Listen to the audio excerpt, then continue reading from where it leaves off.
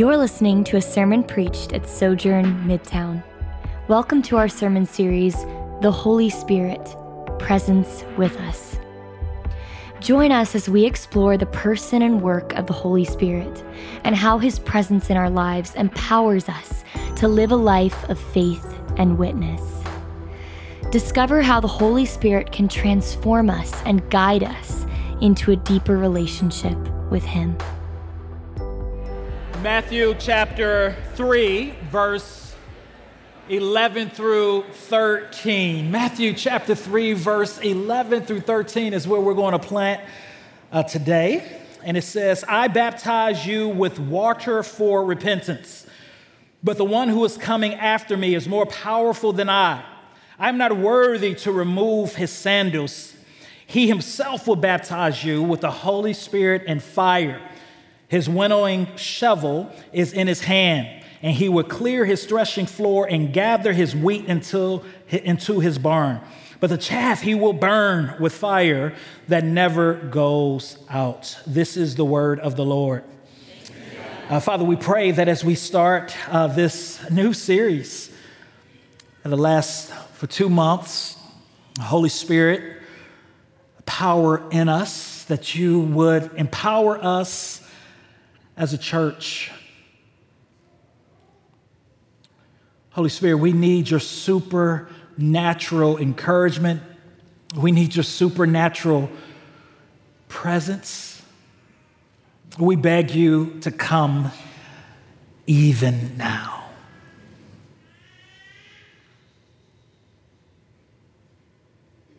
In Jesus' name we do pray. Amen. As I said, we're starting a new series, picking up what we finished this spring. This spring, we looked at the Holy Spirit, about 8 sermons on the theme of power with us. And now we're going to do a 2-month series called Power in Us. Power in Us, about 8 sermons looking at the person and the work of the Holy Spirit indwelling His children. And today's sermon in specific is it's entitled The Holy Spirit and Fire Baptism. Spirit and Fire Baptism, which is centered on John the Baptist's words, He himself will baptize you with the Holy Spirit and fire. I want you to imagine a convoy is coming into a large city, and this motorcade starts out with motorcycles coming through, and this policemen on motorcycles coming into the city. And following up the policemen, you see about 10 black on black everything trucks, and it is filled with officials, military men and women, and other intelligent people who are on the inside. And then after these motorcades of black SUVs, you see another black car, and it has a flag, and inside it is the king. And people start scurrying off the road, and they begin to celebrate because they see that the king has returned from a long trip. They rush to the sides, and they make a way for him to go through their city. Now, I want to take you back to a dusty desert 2,000 years ago, and I want you to see this one-person convoy, this one-man road clearer by the name of John the Baptist. John the Baptist is in the wilderness, and he is bringing a message to the people. According to John chapter 3, people are coming from everywhere. Some people are coming from the holy city, Jerusalem. Some people are coming from Judea. And they are rushing out to the wilderness because there is a prophet who is speaking. Now, for Israel, this would have been a big moment that a prophet was speaking, because for 400 years, there was no prophetic word in Israel. And John the Baptist is a throwback prophet. He is a prophet who is like the prophets of old. He is coming with the mantle of Elijah on him. He is poor. He has a very strict diet. He is on a mission to pave the way for the King and his kingdom. John the Baptist came with two messages, and the first message is a message of repentance. This message of repentance is to feel sorry of one's actions or behaviors and to turn from those actions and behaviors to another way. John is preaching in the desert to Israel, and he is telling them to repent. The second part of John's message, according to Matthew chapter 3, is an invitation. And it's an invitation that the kingdom of God is near. The kingdom of God is coming. And in chapter 4, we see that John is going to let us know that the kingdom is here and near because the Messiah is here. One who is greater than him is here. And John is a prophet. His ministry is about to decrease so that the ministry of the Messiah would increase. But the question is, why is John preaching to Israel this message of repentance? Why this message? In the Old Testament, I think Jeremiah sums it up well. And if you know your Bible, you know in the Old Testament, Israel has a very up and down relationship with the Lord. But for many years, they went wayward. And their hearts were cold towards the things of God, cold towards keeping Torah law. And in Jeremiah chapter 2, verse 13, we read these words, "For my people have committed a double evil. They have abandoned me, the fountain of living water, and dug cisterns for themselves, cracked cisterns that cannot hold water." So we see two things. One, that the people of God had abandoned God. And I love how God is described here, a fountain of living water. Similar words that Jesus is going to use in the Gospel of John. For I am the living water. But second, they have this image of them digging cisterns for themselves that are broken and that cannot hold water. They are trying to come up with their own righteousness, their own way to God and to appease God. And as a result, God is not pleased with them, and he has not visited them through a prophet for over 400 years. And that's where we find ourselves, in this dusty desert with this wild prophet who is totally sold out for God, calling people to repentance, telling people that the kingdom of God is near. And he's baptizing people in the Jordan. And this is significant. This little detail that the people of God is being baptized in the Jordan is not something we should hurry past. In Joshua chapter 3, we see that Joshua and the children of Israel is getting ready to cross into the promised land, and they have to go through the Jordan, and God miraculously opens the Jordan, and they walk through on dry land. The book of Matthew is a book about fulfillment. Matthew constantly, chapter after chapter, is showing his writers that Jesus Christ came to fulfill the Old Testament. He is the true and better Adam. He is the true and better Moses. He is the true and better Joshua. As Joshua led his people out of Egypt into the promised land, so is Jesus, and so has he come to lead his people out of the spiritual Egypt that they are in, the spiritual slothfulness that they are experiencing, the spiritual apathy that they are under, the weight of following religious leaders who were blind guides. And the new has come, a new promised land and a new baptism. And so here we see that John the Baptist is going to point this out.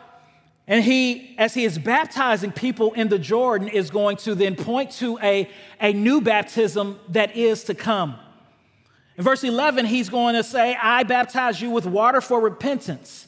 That's John's baptism. John's baptism was to prepare God's people for the coming Messiah by having them baptize those who are a remnant of Israel, those whose hearts are softened to this message of the kingdom, by having them baptized in the Jordan as a symbol of repentance, as a symbol of cleansing. But notice what he says, "But there is one more powerful than I, and I'm not worthy to remove his sandals. That's a powerful statement by a holy man, a man who Jesus says that is the greatest of all men. He says, listen, the one who is coming, I'm not worthy to remove his sandals. Another translation, another synoptic gospel says, I'm not worthy to tie his sandals. Another translation says, I'm not worthy to take off his Jordans and put them on my feet. Jamaal Standard Version. But then he points to Jesus' baptism. And he says, but he himself will baptize you with the Holy Spirit and fire. There's two baptisms happening, the baptism of John and the baptism of Jesus. We even see this twice in the book of Acts, where the apostles ask, hey, have you been baptized into John the Baptist or have you been baptized into Jesus? And the question is, what is the difference between the two? John's baptism was a symbol of their repentance from sins and their readiness for the coming Messiahs, but Jesus's was different. One, Jesus' baptism here is not a baptism of water. It's not a baptism of water. In fact, Jesus' ministry is not a ministry of baptism. After his death, resurrection, and ascension, his disciples would baptize people into his name, but Jesus did not come with the ministry of physical baptism. And we also need to note that this is not a double baptism. John is not saying that you're going to be baptized in the Holy Spirit, and then later on there's going to be a baptism of fire. No, it's not a double baptism. There's a proposition there that says with the Holy Spirit and fire, and that with that comes before. That proposition that comes before shows us that this is a unified work. A quite literal way to say this is that you will be baptized with Holy Spirit fire, with Spirit fire. To be baptized in the Holy Spirit is to be immersed into the life of Christ through the Holy Spirit. And this happens at conversion when we repent and place our faith and trust in Jesus. And we're able to do that by the grace of God through faith. And as a result of the Holy Spirit regenerating us or making us new, giving us new life, we are then submerged into Christ's life. And at that moment, everything that is true about Jesus Christ becomes true about us. We are united to Christ. We are sealed by the Holy Spirit. We are filled with the Holy Spirit. We are adopted into the family of God. God makes his home in us. But what does it mean to be baptized with fire? Fire in the Old Testament can represent a number of things. We see fire in the Old Testament bringing light to the children of Israel as they exit Egypt and travel through the darkness of the wilderness. We know that fire naturally brings warmth. We also know that fire brings destruction, and sometimes people are judged by fire. But here, when John the Baptist talks about this immersion into Christ through the Holy Spirit and fire, he is speaking mainly of two things. And the first thing that he's speaking of is purification. The Holy Spirit, this third person of the Trinity, who proceeds from the Father and the Son, brings purification to those who are in Christ. First, positionally, and then second, progressively, sanctifying us, making us into the image of Christ. And this was prophesied in the Old. This was a mark of the coming Messiah's ministry. In Malachi chapter 3, verse 1 through 3, we read these words. The prophet prophesies to the people of God, "See, I am going to send my messenger, and he will clear the way before me. That the Lord you seek will suddenly come to his temple, the messenger of the covenant you delight in. See, he's coming, says the Lord of armies. For he will be like a refiner's fire and like launderer's bleach. He will be like a refiner and a purifier of silver. He will purify the sons of Levi and refine them like gold and silver." It's a ministry of purification. And the Holy Spirit saves us. He sets us apart for God's purposes and God's use. He commits to indwelling us and purifying us, progressively making us look more and more like Jesus through various means of grace. But second, this speaks of spiritual renewal. In Acts chapter 1, verse 5, Jesus, just before he ascends unto heaven, some of his last words is this: for John baptized you with water. Picks up John the Baptist's message. But you will be baptized with the Holy Spirit in a few days. Then we read, just a few days later, on the day of Pentecost, that the Holy Spirit blows into a house where the disciples are meeting. And the Bible says it's like a mighty rushing wind, picking up this theme of the Spirit of the Lord as wind from Genesis 1:2 and throughout the Old Testament. And then it says, and the Holy Spirit sat on the disciples with tongues of fire. Fire was over their head. And then a process of spiritual fervency, a process of spiritual life, a process of spiritual renewal began to take place. In fact, Peter, upon preaching, gives the prophecy of Joel, which says, and it will be in the last days, says God, that I will pour out my Spirit on all people. Then your sons and daughters will prophesy, your young men will see visions, and your old men will dream dreams.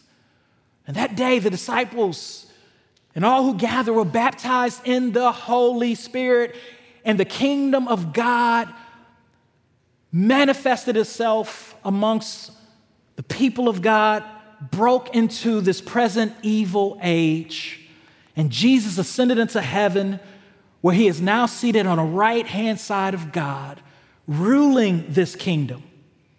And all of those who were present, who experienced this baptism of the Holy Spirit, was met with joy and spiritual fervency. We read in Acts chapter 2, Acts chapter 4, the Holy Spirit ignited within them an energy to do the will of God, an energy to pray, an energy to read the word of God, an energy to share the gospel of Jesus Christ to others. And this energy led them to take the gospel to Jerusalem and Judea and Samaria and to the ends of the earth. In essence, a baptism of the Holy Spirit in fire is an immersion into Christ, which purifies, regenerates, and renews towards spiritual joy.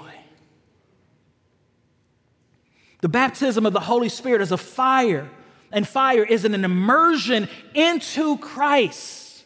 When one is baptized in the Holy Spirit, he's baptized into Christ. And this baptism regenerates. It makes dead hearts alive. It renews, it purifies, and it brings spiritual joy and spiritual fervency.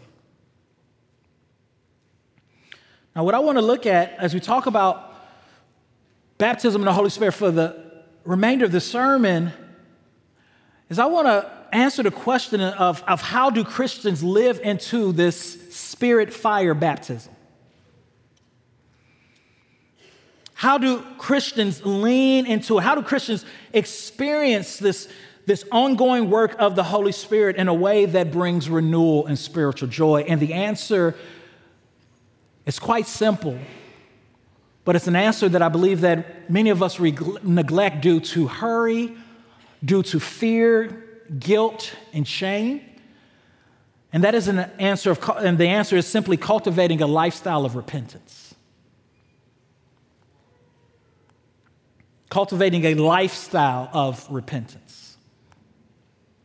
Here in the text, we see that John the Baptist, as he is in the wilderness, he is calling people to repent because the kingdom of heaven is at hand.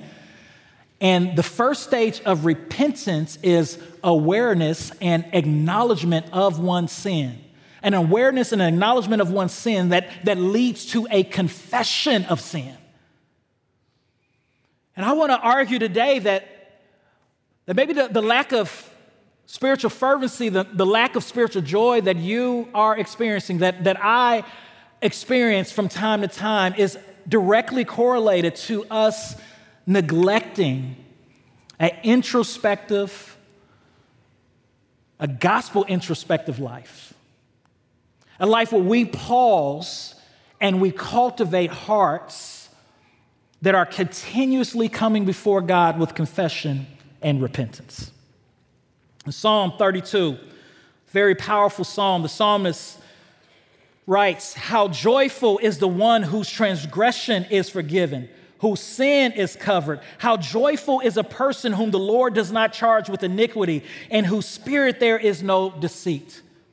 When I kept silent, my bones became brittle from my groaning all day long. For day and night your hand was heavy on me. My strength was drained as in the summer's heat.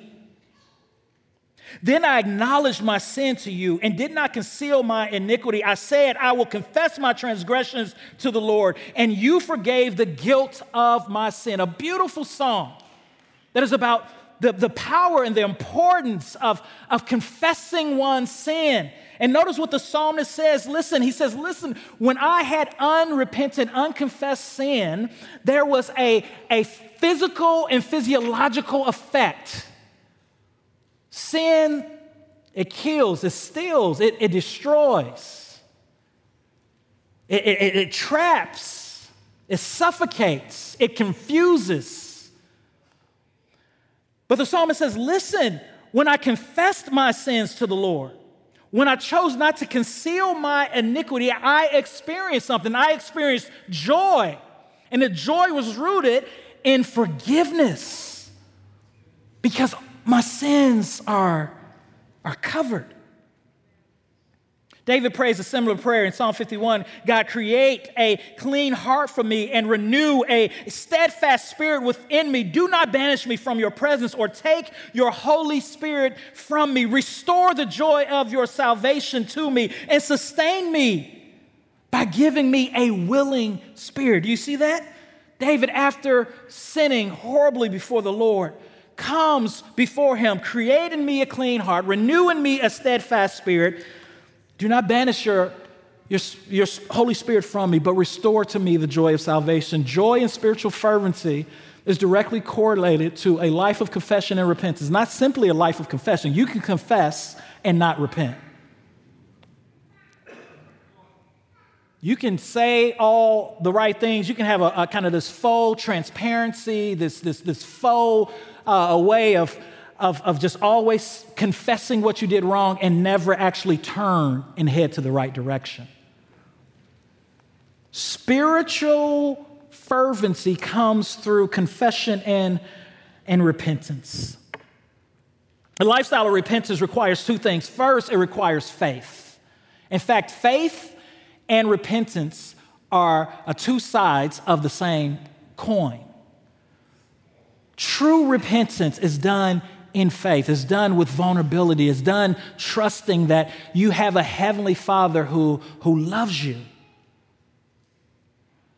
And the second thing that it requires really for many of us in this room is a mindset shift, because when we hear confession and repentance, for some of us, we think, oh, that's just something I do every now and then when I slow down and when the Spirit leads me to do.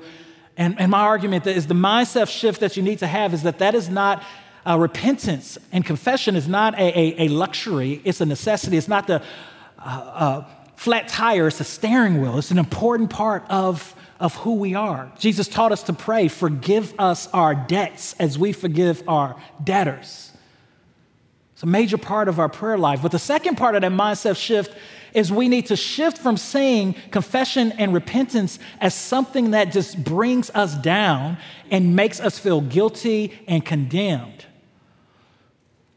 to something that we get to do not as those who are victims of our sin nature, Satan, and the world, but rather as those who are victorious through the finished work of Jesus.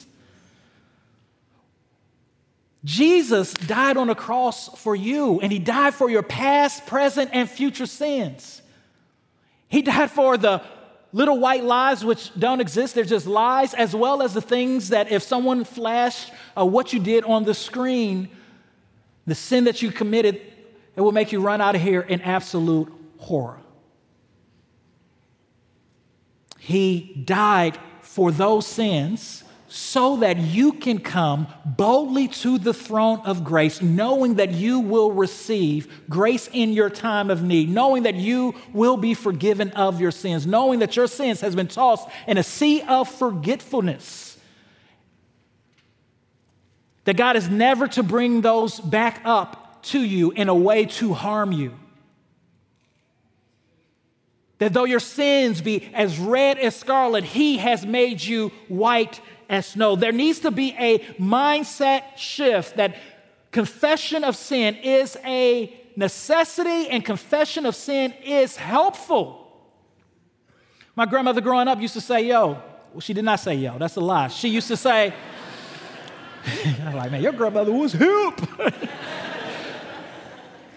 She used to say, Jesus, keep me near the cross.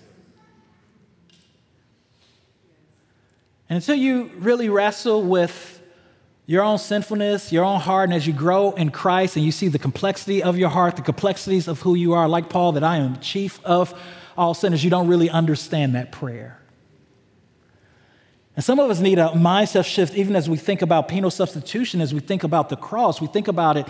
And for some reason, it brings us shame. It brings us down. But listen, the cross and resurrection of Jesus should bring us joy. Because at the end of the day, it is a symbol, and it happened that we might have life. It is a means of grace.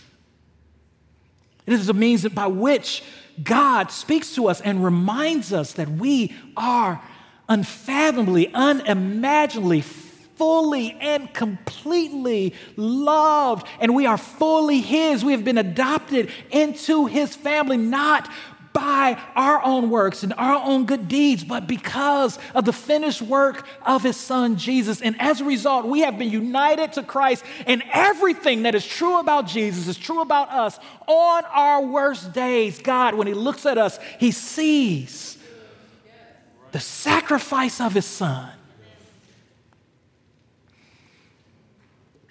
This mindset shift needs to go from going to our prayer closet or confessing our sin with a mindset, God, I messed up again, you're going to kill me too.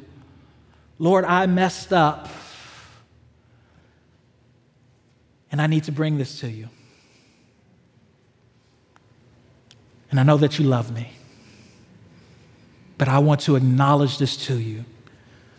Acknowledge to you what I already know so that I can experience your grace. Bob Thone, in his book, The Gospel-Centered Life, has a beautiful chart that shows a believer or illustrates a believer's conversion experience and how as the believer walks with Jesus, the finished work of Jesus, which is represented here by the cross, becomes bigger and bigger to the believer's life as they abide in Jesus. But as that finished work of cross becomes bigger, the believer grows with a deeper and deeper knowledge of God's holiness. That God is perfect and he is holy. But the believer also grows with a deeper and deeper knowledge of their own sinfulness. Not that they are sinning more. No, we are progressively growing in the likeness of Jesus, but rather that we are more aware of our own sinfulness. And as we grow in Jesus, the finished work of Jesus becomes bigger. The grace of God becomes bigger. We realize more and more that we could not save ourselves.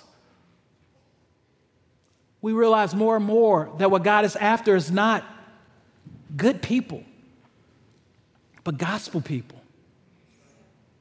The second chart shows what happens when a Christian isn't abiding in Christ.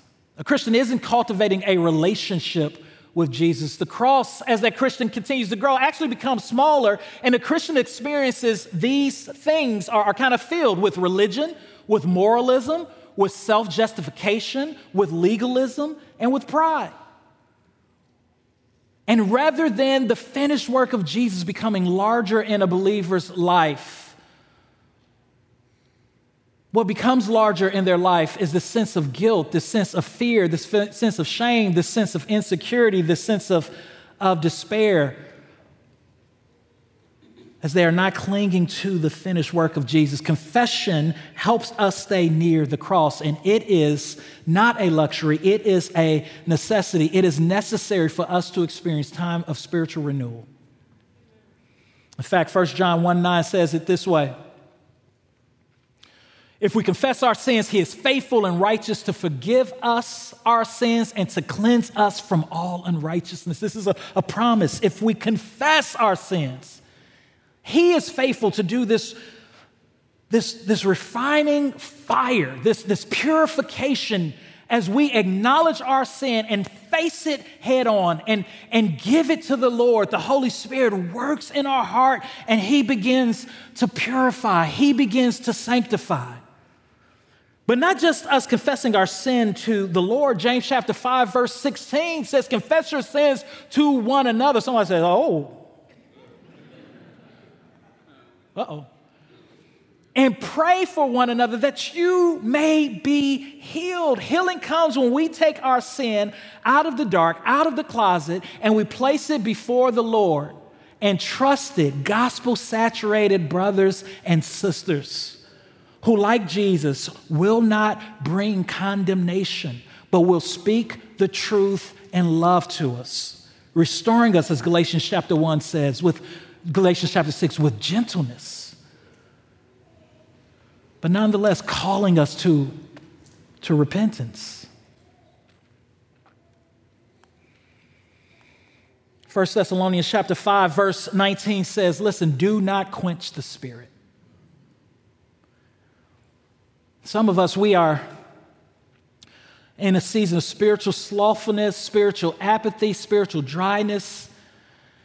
And the Holy Spirit is saying, listen, I want to warm your chill.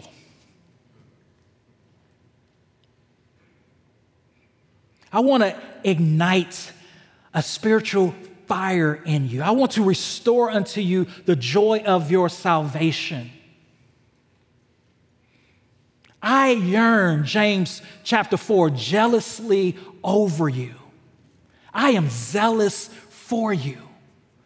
I want you to be all that I have called you to be, but that requires a poverty of spirit. That requires a mourning. That requires a sensitivity of our desperation and desperate need for Jesus. That requires us not holding on to a self-righteousness, but Christ's righteousness. That requires us emptying ourselves and saying like John the Baptist, I must decrease so that he would increase. Do you need your chill warm today? Do you need your heart ablaze? I want to challenge you this week to intentionally take time each day to confess your sins to the Lord, to be specific so that you can see the cross more clearly and get out of the illusion that you are a good person and can be a good person without Jesus.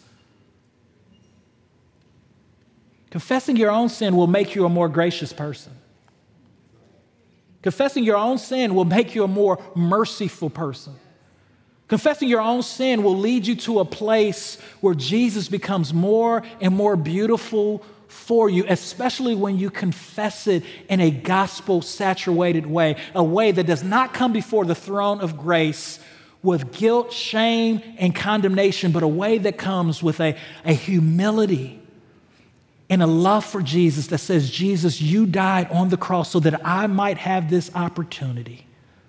Thank you for your shed blood.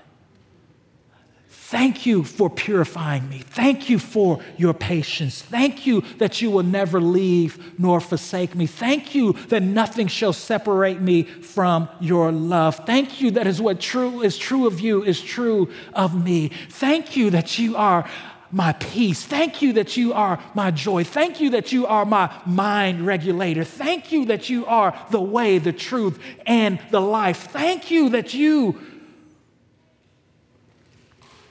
are the very breath that I breathe. My prayer for our church is that we will enter into a season of spiritual renewal, and spiritual renewal historically only happens in people who see and who know their need for Jesus? Are you desperate for Jesus?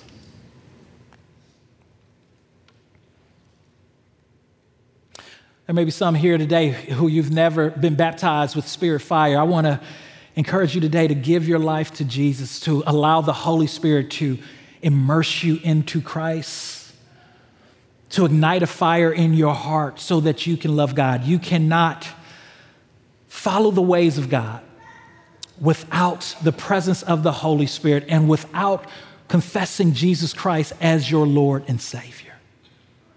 In order to get to that place, you must recognize that God is holy, that He made you, and that you and I, we are not holy, that we are sinners, that we sin not just in deed, but in thought, that we do not love the Lord our God with all of our heart, mind, or soul. And it is impossible for us to love the Lord in that way without His Spirit fire baptism. And today I want to encourage you, like John the Baptist in the wilderness, to turn from your sins to trust in Jesus as your Lord, as your Savior, and as your ultimate satisfaction.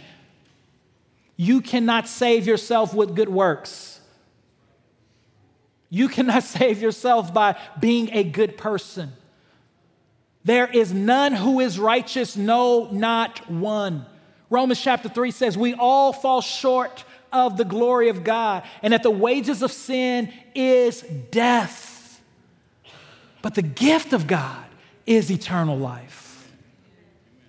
Today you can become new. You can become a new creation. You can become a new creature by confessing your sins with your mouth and believing in your heart that Christ Jesus rose from the dead. And I want to invite you to do that.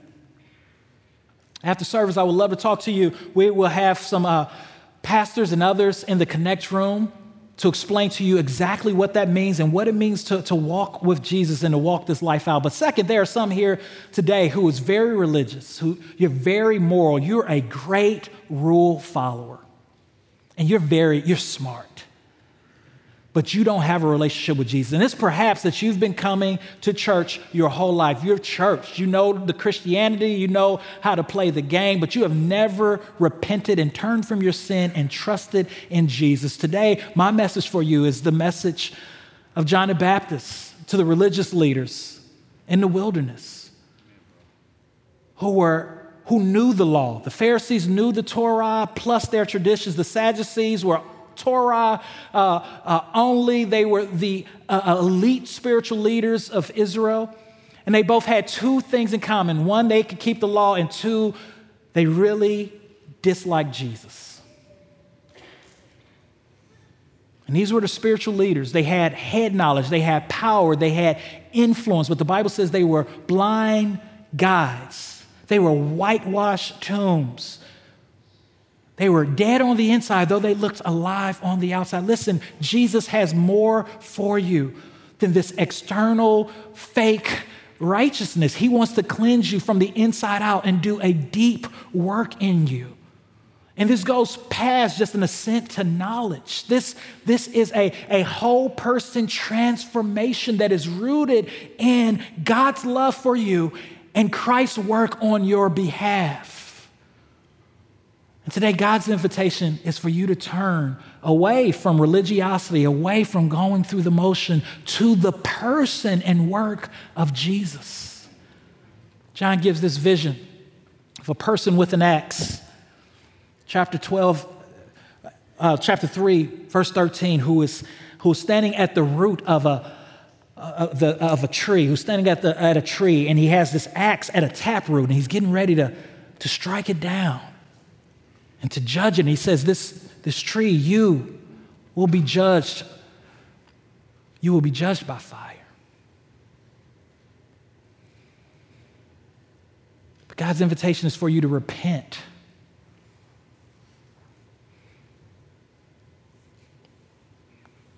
Mama's religion doesn't save us. Knowing the Bible well doesn't save us. Only having a personal relationship with Jesus saves us. And Jesus is standing at the door today saying, I am ready to come in with my Spirit and to baptize you, to immerse you in myself. And the question is, will you repent and believe? One of my favorite Psalms in the Bible, Psalm 24. In Psalm 24, the psalmist says, "The earth is the Lord's, the fullness thereof, the world and those who dwell in.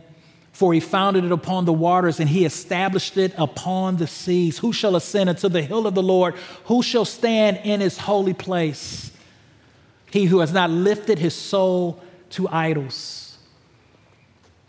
Lift up your heads, O ye gates, and be ye lifted up, ye everlasting doors, and the King of glory shall come in." Who is the King of glory?